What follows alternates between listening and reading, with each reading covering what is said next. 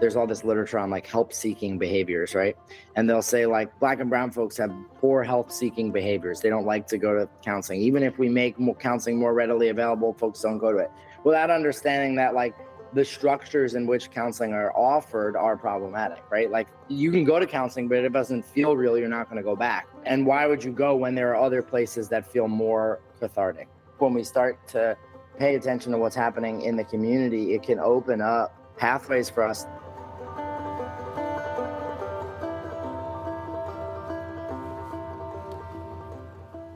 Hi, everyone. This is Ava Bravada-Keating, and welcome to Psychologies of Liberation, a podcast that examines the goals and practices of psychology with radical imagination to help us all get free.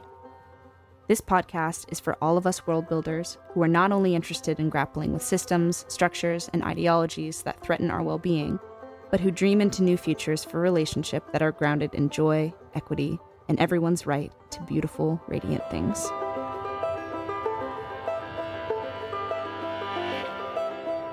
Today I'm speaking with Dr. Ian Levy, counselor educator, rapper, and associate professor of school counseling at Manhattan College in the Bronx. We discuss engaging kids on their own terms using hip-hop, expanding conceptions of what school counseling can look like, the importance of bringing forth a unique and genuine offering as a mental health professional, and more. Here's the amazing Dr. Levy.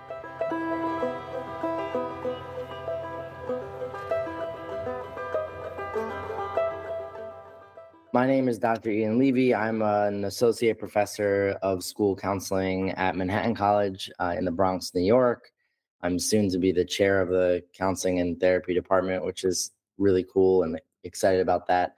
I'm from New York and live here. My family is also here. So I'm a father and a husband in addition to being a professor. And I'm also a musician. I'm a rapper. And so I'm sort of all of these things, and they're all kind of integral to my work. So I specialize in hip-hop based approaches to counseling in schools, but a lot of that is tied to who I am and where I come from.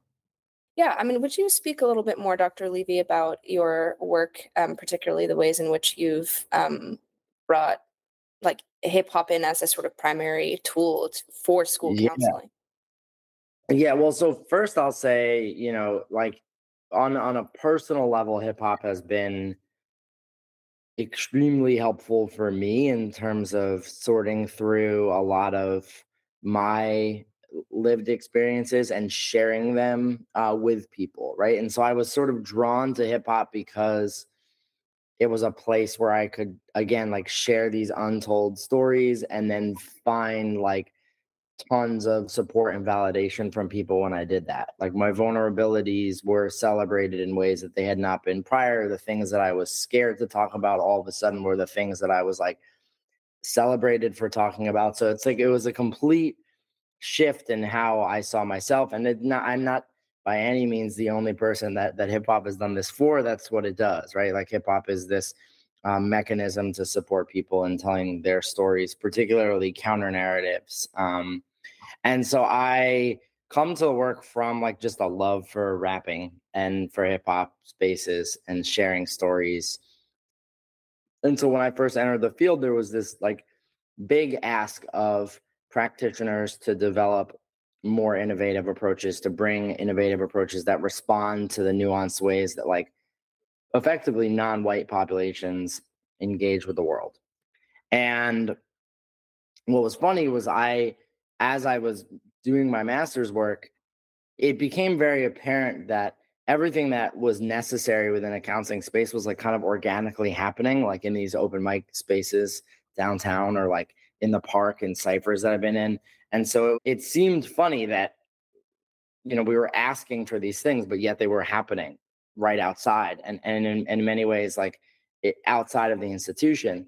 And so my first like attempt then at trying to bridge that divide, I suppose, between like formalized institution and like what was happening at the community level within hip hop spaces was to just like bring my microphone from my closet in my apartment to my office as a school counselor and invite youth to like share music they liked with me, and then if they wanted to find instrumental versions of those same songs and try to write some of their own lyrics and record them during session, we could do that. So it started out in this very sort of like simple kind of a way, and in a way that I didn't even fully understand the various ways that hip hop culture can exist or should exist if youth are really to utilize it for their own growth, right? I was looking at it through this very narrow lens of like, let's write some songs, let's listen to some songs, and certainly that was cool, but by doing that, it opened up a world. Youth asked me to get better equipment to actually make it feel like a legitimate studio, which then led to us going online and starting like crowdsourced initiatives where they would load up different things they wanted for the studio space, and their family members gravitated towards it because of their own gifts and talents, and offered workshops or donated equipment, and like everybody started sort of forming around it, and it turned into this way larger kind of like school-wide approach, but again because that's what youth wanted it to be, right? And so that's a little bit about my work. I can go in forever about it, but that's sort of a bit about my work and how I got into it. Mm-hmm. I think it's so important what you're talking about seeing that this stuff is already happening in communities, Yeah. right? And we really need, as mental health practitioners, as people who are doing the work in institutions, we really need to take point from what's already happening outside. Yes, I've conceptualized it in my mind, I suppose, as like there's these community defined practices, right? There are things that communities have historically done to offer themselves cathartic outlets as well as just like therapeutic tools or strategies, and they've oftentimes happened in response to the lack of adequate services. There's this perception, I think, oftentimes, and you'll see this, and unfortunately, in the literature, there's all this literature on like help-seeking behaviors, right? And they'll say like Black and brown folks have poor help-seeking behaviors. They don't like to go to counseling, even if we make counseling more readily available. Folks don't go to it without understanding that like the structures in which counseling are offered are problematic, right? Like you can go to counseling, but if it doesn't feel real, you're not going to go back. And why would you go when there are other places that feel more cathartic and more inviting? And so when we start to, again, pay attention to what's happening in the community, it can open up pathways for us to really innovate our own practices. But that's a delicate balance, right? Because the academy will always grab onto something. Like it's funny to be talking about hip hop now, right? This is the 50th anniversary of hip hop, right? So it's like we can talk about hip hop and how cool it is and how we should use it, but like this thing's been around for 50 years, and before that, if you really consider like the roots of hip hop and where it comes from and everything like that. And so we're always behind and catching up, and then in our catching up, the academy usually tries to like claim something as their own, which is like colonization 101, right? Like Yeah. denounce something and then claim it as your own, right? And so I think that there's this tension that we have to pay attention to when it's like, yeah, things are happening at the community level. They've always been happening at the community level. We should think about how to use them in our work, but we shouldn't try to like take them. The danger is when by placing them in our work, we actually take them away from the community and water them down. And that I think is a piece that I've always been aware of, and I think that that's why we need to let like youth, or for me it's always been youth, but whomever we're working with, right, kind of lead what this looks like, right? So like this idea of like just put a mic in your office and engage in dialogue and see what different assets lie within the community that you're in that can help build a unique program is letting community, opening the door for community to guide what this looks and feels like. And I think that for me is an active way of saying like I'm not going to like create like really strong curriculum for this or like sell manuals and all the things that the academy does, because I find that will water down the essence of the thing. Right. Yeah. I think that makes so much sense. And I mean, I wonder, when you were sort of establishing this program with other colleagues, did you find that there were ways in which you had to be protective of, or sort of firm in foregrounding like youth leadership in this pilot program? Um, Yeah. because of exactly what you're talking about, the sort of natural pull of the academy to appropriate or to minimize or to sort of Yeah. shift the practice. Yeah. I think, in my practical work, a lot of my work has been done in the ninth grade level, or I used to specialize at the ninth grade level. I love ninth graders. It's like my favorite time period because they're like awkwardly moving out of being in eighth grade and middle school into high school. It's just a funny time for kids, and so I love it. Right, it's a great time to get into the work. And what was interesting was I have this memory of it's a story. So I was engaging in a lot of my studio work, and principals will say this to me all the time. Somebody said this to me last week. An assistant principal at a school in the Bronx said, your work, it brings in like a different type of kid, right? Classic. It was just like Mhm. the kid that everybody labels as like the problem kid, the kid that the deficit language is used for, right? The kids that are labeled for being like overly aggressive, or like, and just completely from a lack of understanding like the structures, the school system's inability to like understand and see and appraise like the brilliance in young people. In any event, it manifests in these ways. And so like my work has always engaged the kids that school systems have not engaged.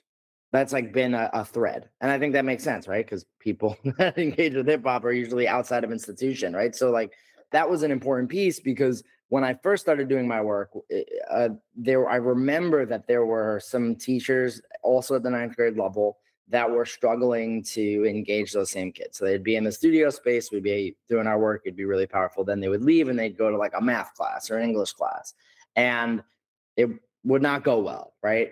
In that class.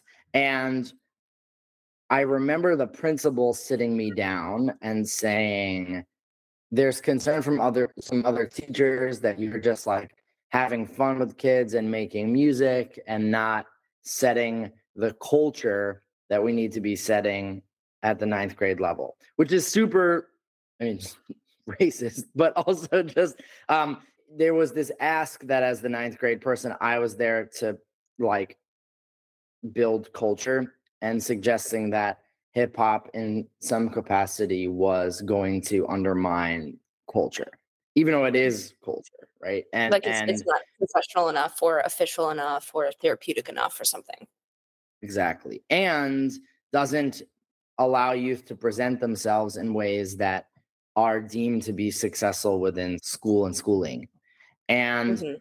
that tension was wild because I'm there to engage in counseling, and there's this like appreciation of hip hop from oftentimes from administrators when kids can write a rap about like some academic content, but not when they can like just tell their own stories in their own ways, right? Mhm. And always been interesting because it's then again like the utilization of this really important and powerful tool to just further assimilate youth into the ways that we engage in schooling, or it's the way that it can counter that, right? And it's like depending on the administrator, it is utilized differently. Now I've worked with amazing administrators who haven't cared, and they've like celebrated whatever youth create. And so there's that piece, and there's also administrators that try to utilize it, when kids start cutting school or not coming, their attendance slacks or they're not doing well in class. Then there's always like, well, now they can't go to the studio anymore, which is always interesting because when would you ever take counseling or therapy away from a young person who's struggling? But like again, it's used as this like carrot to perform well, when in reality it shouldn't necessarily be that, right? This is a helping tool within the school environment. And so it's always been this. And I think there's, for what it's worth, is I always feel like I have to add this when I'm talking around these ideas, like there's certainly room to engage in discussion with youth about the lyrics that they write and the content that they say, and the unlearning of various isms that might manifest in lyrics because they're representative of the larger society that we live in. So yes, like we have to talk about like misogyny, homophobia, transphobia within lyrics, like with youth. And yes, 100%. But we can't do that unless we allow the lyrics to happen first, right? Because you need the lyrics to exist, so then we can sit down and talk through them. So it's always been interesting to me when there's like a complete like, let's unplug everything and not allow youth to express in this way, because that's never going to actually allow us to work through the difficult things that we need to work through, right? We need those to come to light, right? There's that Jay-Z, my favorite Jay-Z quotes is, you can't heal what you never reveal, right? And so it's like, we have to be able to talk about these things, and we can't if the administrators within the building are trying to control how youth come and express themselves and share their stories. And I'd rather sit in the mess and work through it than ignore it, right? Those are a lot of the tensions that I've felt around the work in schools, and the way that people try to kind of control what it looks or sounds like. Yeah, I mean, I see a very much like a carceral logic in what you're Yeah. saying there, right? Yeah. Like self-policing of what you're able to express. And we would never say, in behind a closed door in a more sort of like stereotypical therapeutic encounter, right? Like that there's some things that the client can say and some things that the client can't say, you know? Yeah. We would never put those sorts of parameters on this. So why do Nope. that in this school counseling context, particularly working with kids that are typically left out of the fold? And obviously there's a lot of like thinly coded racialized stuff going on. And yeah, I mean, it's really something to see. Yeah, it is. And I think just at a broader level, what's been interesting about engaging in the work of school counseling is the way that counseling interacts with education. And that's not to say that there's not structural impacts on people, regardless of what setting that they're in. But education is a very, very nuanced, complex system that has forever been used as a tool for erasure of identities and assimilative practices. And so like, how do you then in counseling, it's funny, right? We're asked to support people in self-actualizing within a system that could be argued is creating like dissonance right in identity. And so it's like, it's always been an interesting phenomena. I'm here to help people grow, but only in a way that is appropriate within this environment as defined by whomever. How do you do that, right? Can you even do that? And then if I'm in control of telling youth how they can present themselves, or how they should walk into a classroom and address a teacher in a way that makes the teacher feel comfortable, so on and so forth, to deal with culture or to set the culture, am I counseling? Or now am I actually like the antithesis of what I'm supposed to be? So these are all the tensions, right? And I think that's why I'm very into interrogating school counselors' identity. It's another sort of piece of my work around this, like always both educator and counselor, and how do you like live in the in between of those worlds and do work that supports people in authentically developing, holistically developing. And yeah, anyways, don't have answers for all that yet, but nor will I ever. But but it's certainly like something I've been thinking a lot about, is just how the work changes when you're in an educational context. Mm-hmm. Yeah, absolutely. And could you speak a little bit more about the interrogating school counselors' identity piece that you just mentioned?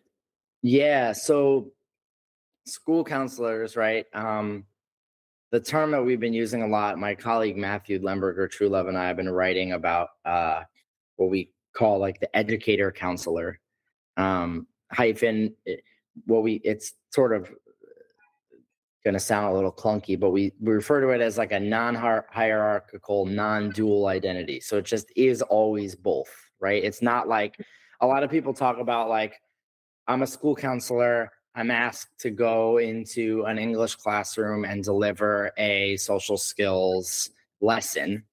They'll say things like, school counselors wear many hats. So now I'm going in there and I'm putting on my teacher hat. Um, I don't believe that that's possible, right? Like I don't believe that I can just like silo out one version of my identity in this space and be teacher.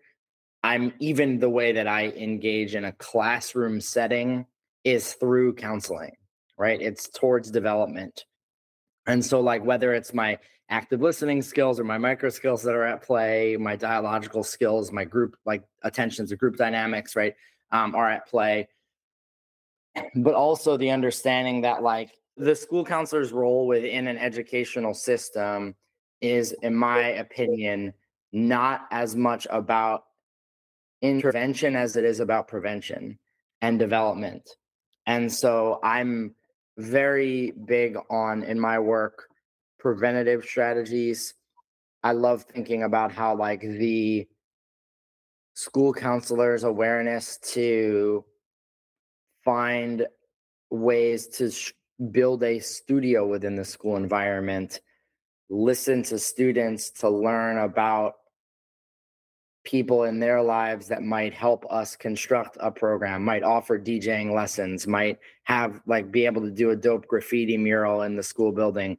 All of those things don't look like counseling or sound like counseling, particularly in like the medical model world of what this is supposed to look like, but they are that, right? That like if I have a dope mural on the school that kids created and an amazing studio, naturally the school becomes more inviting of other identities. So now if I'm a student who's never been to the school before and I'm starting as a ninth grader and I walk into the school building, I already feel like I can present myself differently, which means that that's a counseling service that's being delivered to that individual, even if they don't even know that they're getting it, because it's this preventative service, right? And I think a lot about that work in terms of the liberatory work, right? It's all the structural work, the shifts that we are able to make within contexts that serve development, that serve wellness, that address like social inequities that prevent identity from manifesting in authentic ways. And I think that's why it's like it's cool, yeah, to talk about like hip hop work inside the office in a small group. And I think that that's a piece of the work, but that's not all of the work, right? Like, yes, a certain subset of youth might really benefit from a group, but some might just benefit from like knowing that there's a studio there that they can pop in after school when they need to real quick and then carry on, or like they can help design a mural one day, or they can just like chill and eat lunch and look at the mural. And like there's a range of ways that services are offered, and I think about the school counselor that way, and I think about how counseling needs to be seen as this more developmental preventative thing and not just I'm sitting down engaging in counseling in the way that we imagine it is supposed to look or sound like. Right, which is very much in the sort of white Eurocentric model of like two people behind a closed door. And I really appreciate what you're talking about. You're being expansive, right, in thinking about what it can actually mean to do therapeutic work, right? And it is about like establishing a culture where people feel like they can be their authentic selves. It is about like folks knowing that they have resources available to them that they can use should and if they need it, right? It's knowing Mm-hmm. that they don't have to code switch or change who they are, right? Like when they're going to seek that service, right? Or Right. you know, even saying seek the service is like a little bit caught up in the Yeah. in the you know, like our language uh can't Yeah. actually hold this expansive idea very well. No. um No. It's not yeah. built for it, right? Should folks even need to ask for services? Should they need to look for services? Should they Yeah. just be there? Right. And I think that's it. Because we live in a world where counseling is wedded to deficit, to individual deficit. We're waiting for a person to showcase a symptom and then we utilize a therapeutic intervention, right? Rather than everyone needs counseling. Our world is a mess right now. Like it's like, and it's always been, right? But like things are popping off all the time. If you're not waking up frustrated with something, that's a problem, right? Like that we need to be responding to everyone and creating services that are available for everyone at different gradients across this like wellness spectrum, because everybody needs counseling. But counseling does not have to look like this traditional idea of counseling.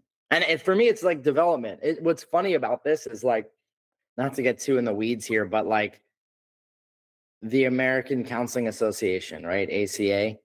They used to be ACDA. So they used to be the American Counseling and Development Association. In the 80s, they dropped the word development. And it's also where we started moving more towards the medical model.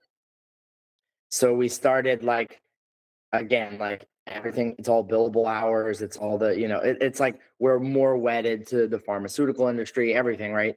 We lost development, which is wild because that's the entire, for me, it's most of the work, right? Like, and I just, it stinks that we wait. We just wait, right? We wait for a moment to respond. And that's it. And that's the way that we see mental health, even right now, as mental health has like become this thing that everybody wants to talk about all the time, everywhere. It's still talked about in this very like granular way where it's not expensive at all. There's this commercial with like Kristen Bell, and she's like, I need to deal with my mental health, and like pops a pill. And that's the commercial, right? And it's like, that can't be the only way, right? Like that can't be the only thing or the only way, but that's how it's framed. And that's what's coming through our televisions, right? That like with no like acknowledgement of like, this is an incredibly affluent white woman who can just purchase a pill, like, right, like with nothing. It's just like, but that's how we're going to conceptualize this thing and then distribute it to the public. And so mental health, right, and wellness for me, and this idea of educator counselor, it all comes back to development and prevention and making sure that everybody has access to counseling in a multitude of ways that respond to where they are on their own journeys. And that's what this needs to look like. And so is there probably a place for like pharmaceuticals and for medical like for, yeah, of course. Like, I'm not saying like, let's do away with, traditional counseling services or like one-on-one therapy or group work, or anything like that. I'm just saying that like, that shouldn't be the only place that we usher everybody towards, right? And in fact, we can like lower there's long wait lists at like every clinic everywhere right now. We can help minimize those wait lists by engaging in more preventative services, right? I would love to live in a world where people don't feel like they need to go to see a therapist. And that's not because I want to undermine therapy, but I want people to be well, right? And so like, but if I don't want people to be well, then I will just make money off of the fact that they need treatment in this other way, right? And I think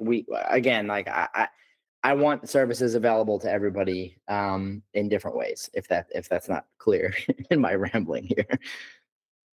Yeah. Oh, it's crystal clear, yeah. And I think that you're just talking about building a culture, building a world that that is therapeutic, that doesn't like cut people off from their authenticity, that doesn't demand that it's professionalized or cause us to segment ourselves off from important parts of us. Like, I love what you're talking about, this sort of inextricably linked, like non-reducible identity of counselor educator.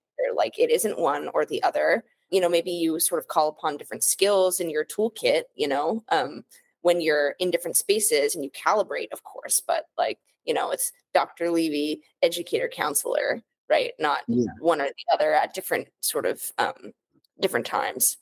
And, I think that a lot too, like in the way that we educate people to be therapists or educate people to be mental health workers, because I think there's so much of an emphasis on like, okay, well, or maybe there's lip service paid to like the importance of being sort of an integrated full being, right? But when we're actually talking about like how to implement that, it's very easy for that idea to fall off or to become sort of like actively pushed away. Yeah. And it's again because we see schools as like not really spaces where they'll use the word clinical. Like, well, are you really clinical? But clinical is just word for traditional Yeah. counseling in the office, right? It's not developmental, it's not preventative, right? And I'm just like, we need it all, right? We need it all. Every helping professional has a very, very important role, and the only way that we succeed in helping people is by all working together and understanding where our roles are, right? And like, so yeah, I want an array of services. I want my preventative services. Yeah, I want various levels of intervention that need to occur from different professionals. I want evaluative services where needed. But then, of course, all of those need to be culturally responsive as well. And like, back to sort of the hip hop piece is like, well, then how do you do hip hop work across all of these different types of services, right? Across the educator counselor spectrum of services. Yeah, that's kind of a lot of what I've been thinking about more recently in my work. Hmm. Yeah. One thing that I have been thinking a lot about too, as I'm Mhm.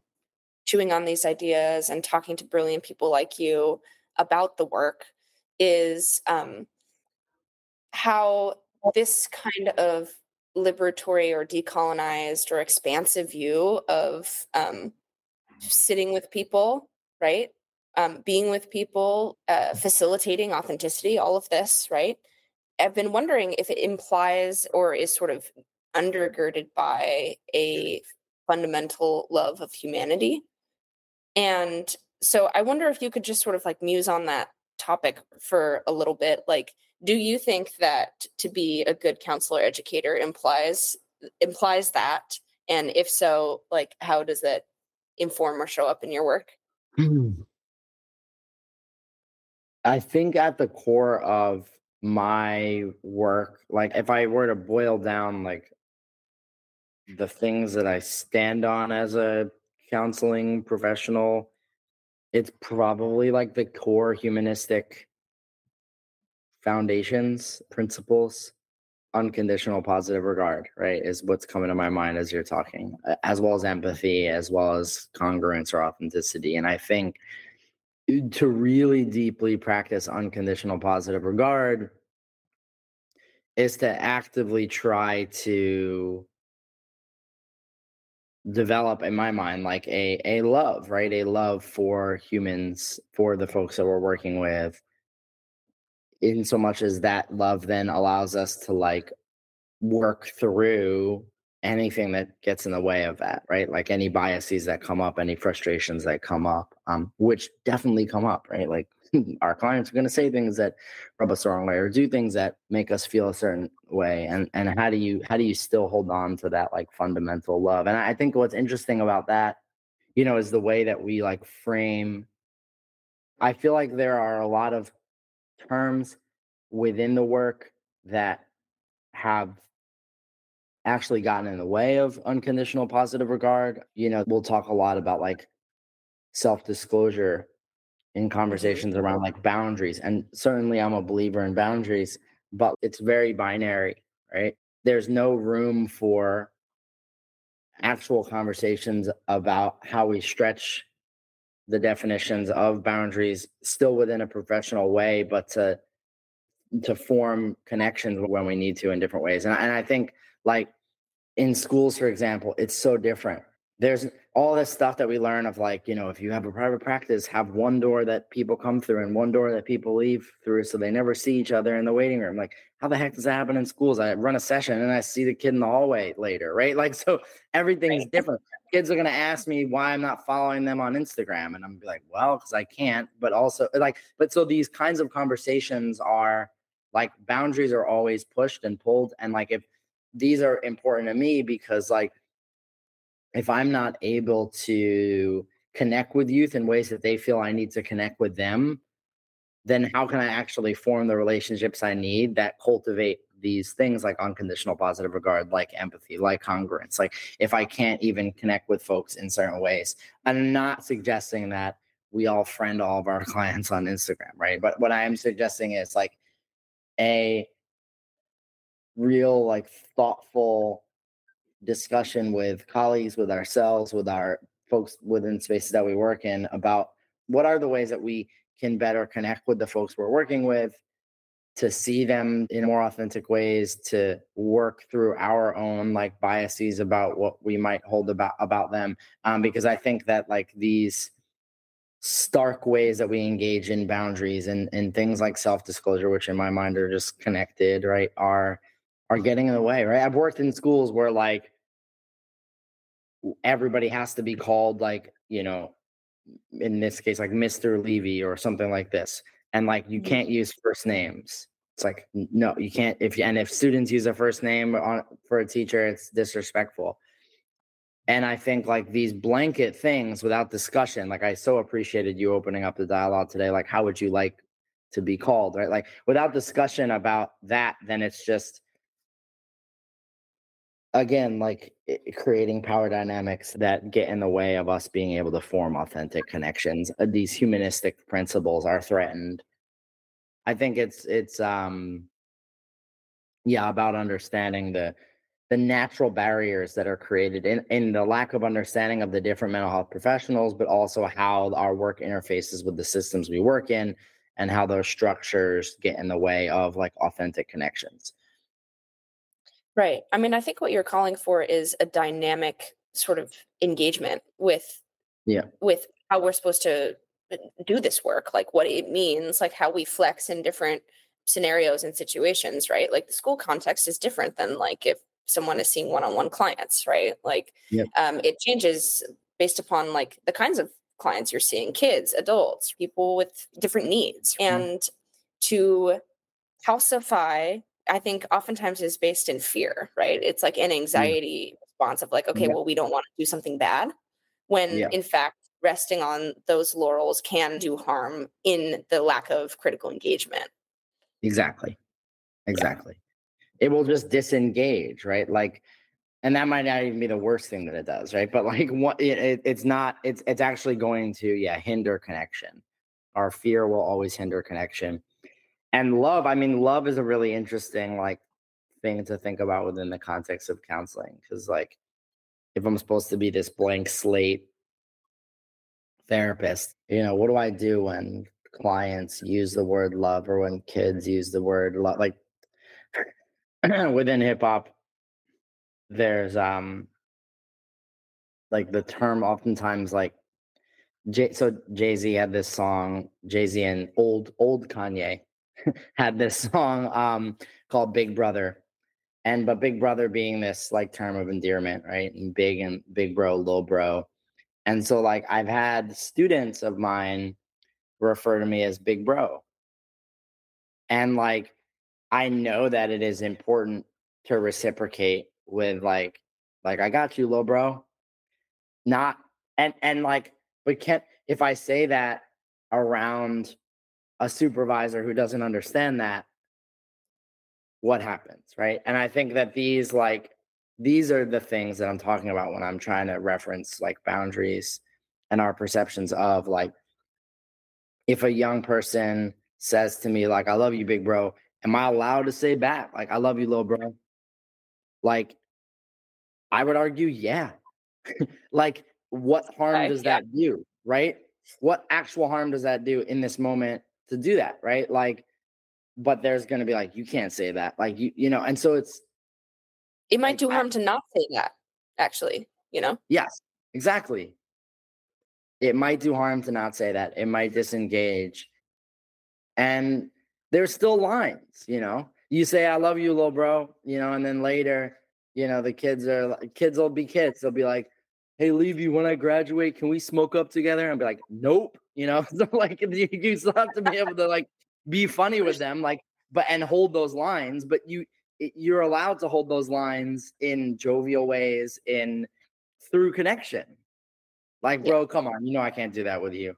Like, that was funny though. Nice try. Or like, we can have like actual human dialogues with folks that we're working with that straddle these lines, right? But again, are rooted in connection and are respected. These are necessary, I think, conversations to have about, again, how the work is understood. Mm-hmm. Yeah. Totally. Yeah. And the boundary need not be like an electric fence that's going to zap someone, Yeah. right? Yeah. Like if they touch it. Yeah. Yeah. I love also the way that you're talking about like just being your authentic self and like being humorous and like joking around, like using the language that the kids are using already, right? Yeah, in a way that's not. Yeah. I mean, we could go on forever about language. How do you use language in a way that's not like appropriating the language, right? And like, I had to learn about big bro, little bro to use it, right? In Mhm. fact, there's an argument to be made that if a young person is calling you big bro, that it invites you to use little bro, but that you can't just use it if it's not already been. That is Yeah, the open, right? I couldn't offered. just walk up to a kid and say little bro, right? Without. So again, like when you're in it, when you're in the space, when you're listening, when youth are, and it comes back to what we are saying to start this, like when youth are allowed to tell you their stories in their own words and not in defined ways where expression is not defined by anybody but the person that is expressing the narrative, then you learn and you hear, and then you can reflect back and utilize all of your micro skills in whatever way you do using that language, working with them through that language, because you've heard it, because you've learned it, right? And that's, it's the appreciation versus appropriation, I suppose. Yeah, what I hope we can do more of in our work collectively. Mhm. Yeah. Well, I mean, that leads me to want to ask you, I mean, especially as someone who educates counselor educators, right? In addition to the work that you do in schools and in your research and all the rest of it, I wonder, is there something that you would like to communicate to like the next generations of counselors or other like community builders who are doing this work, like how they can sort of be in this expansive liberatory spirit that you're talking about? And also, I guess part of that is like, how do you think that this should enter into the academy as we're teaching new mental health Yeah. workers? Well, I'll start with the latter question. So for me, right, like I'm just finishing up, or actually I just did last week, finish up my second go around of my hip hop and spoken word therapy and school counseling practice class. So I taught a hip hop class for master's students. It's an elective within the department. And it's a very like immersive experiential class where folks are writing their own songs, creating their own like visual representations of those songs. Um, we had like 5 guest lectures this term. I had a DJ come through. I had this graphic artist like collective that does a lot of like hip hop inspired design work come in. Sick. I had freestyle artists and other artists. Like I just like trying to create culture within the classroom, create instances of hip hop culture that students could like sit in and experience within the academy, um, by partnering with folks on the outside. And one of the privileges of being kind of in a little bit of an administrator role within my department is like finding some honorariums to it's not much, but pay folks a couple $100 to come through and present on their work, compensating folks in the community for coming and sharing the gifts that they have with students. I think all of that's necessary. Creating again like these kind of group and individual counseling skills coursework that are creative, and it doesn't have to be hip hop, but I think arts based approaches are really unique and cool to consider. And so for me, that's like this multimodal hip hop course was one way that I think we can get some of this work into the academy. And I've been looking at the impact that that has on folks' development as counselors. And so thinking about development as counselors, I think identity development as practitioners, how do we authentically bring ourselves to the work, right? Coming back to these humanistic principles, right? Like the best way to authentically invite people that we're working with to present themselves authentically in session is to be authentic ourselves. Like if I'm not real, like there's a 0% chance that the person is going to want to be real with me.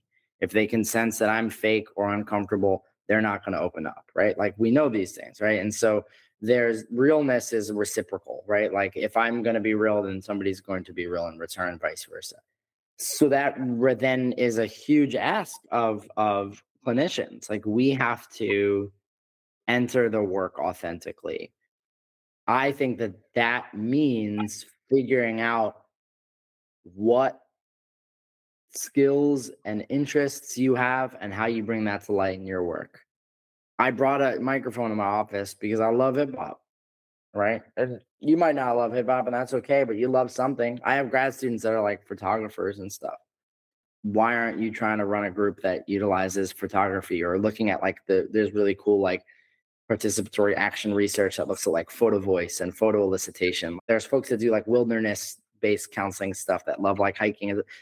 Like, how do you bring who you are to the work, right? And I think our professional identity development as counseling professionals has to be tethered to things that are authentic about us, right?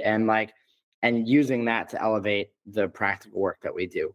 And I think by doing that, we present ourselves more authentically to the folks we're working with and invite them to do the same. Oh my gosh, I love that so much. Yeah, it really is like a call, right, to people who are entering this profession. Like, look within yourself and bring it with love as a true offering. Yeah. Beautiful. Well, I really want to thank you, Dr. Levy. Thank you so much for taking the time, for sharing of your perspectives, of your heart, of your work. I know I'll be chewing on it for some time. And well, no problem. And thank you for the invitation. All right. Take good care. Be well. Yes, Thanks you again. too. Bye. Bye-bye.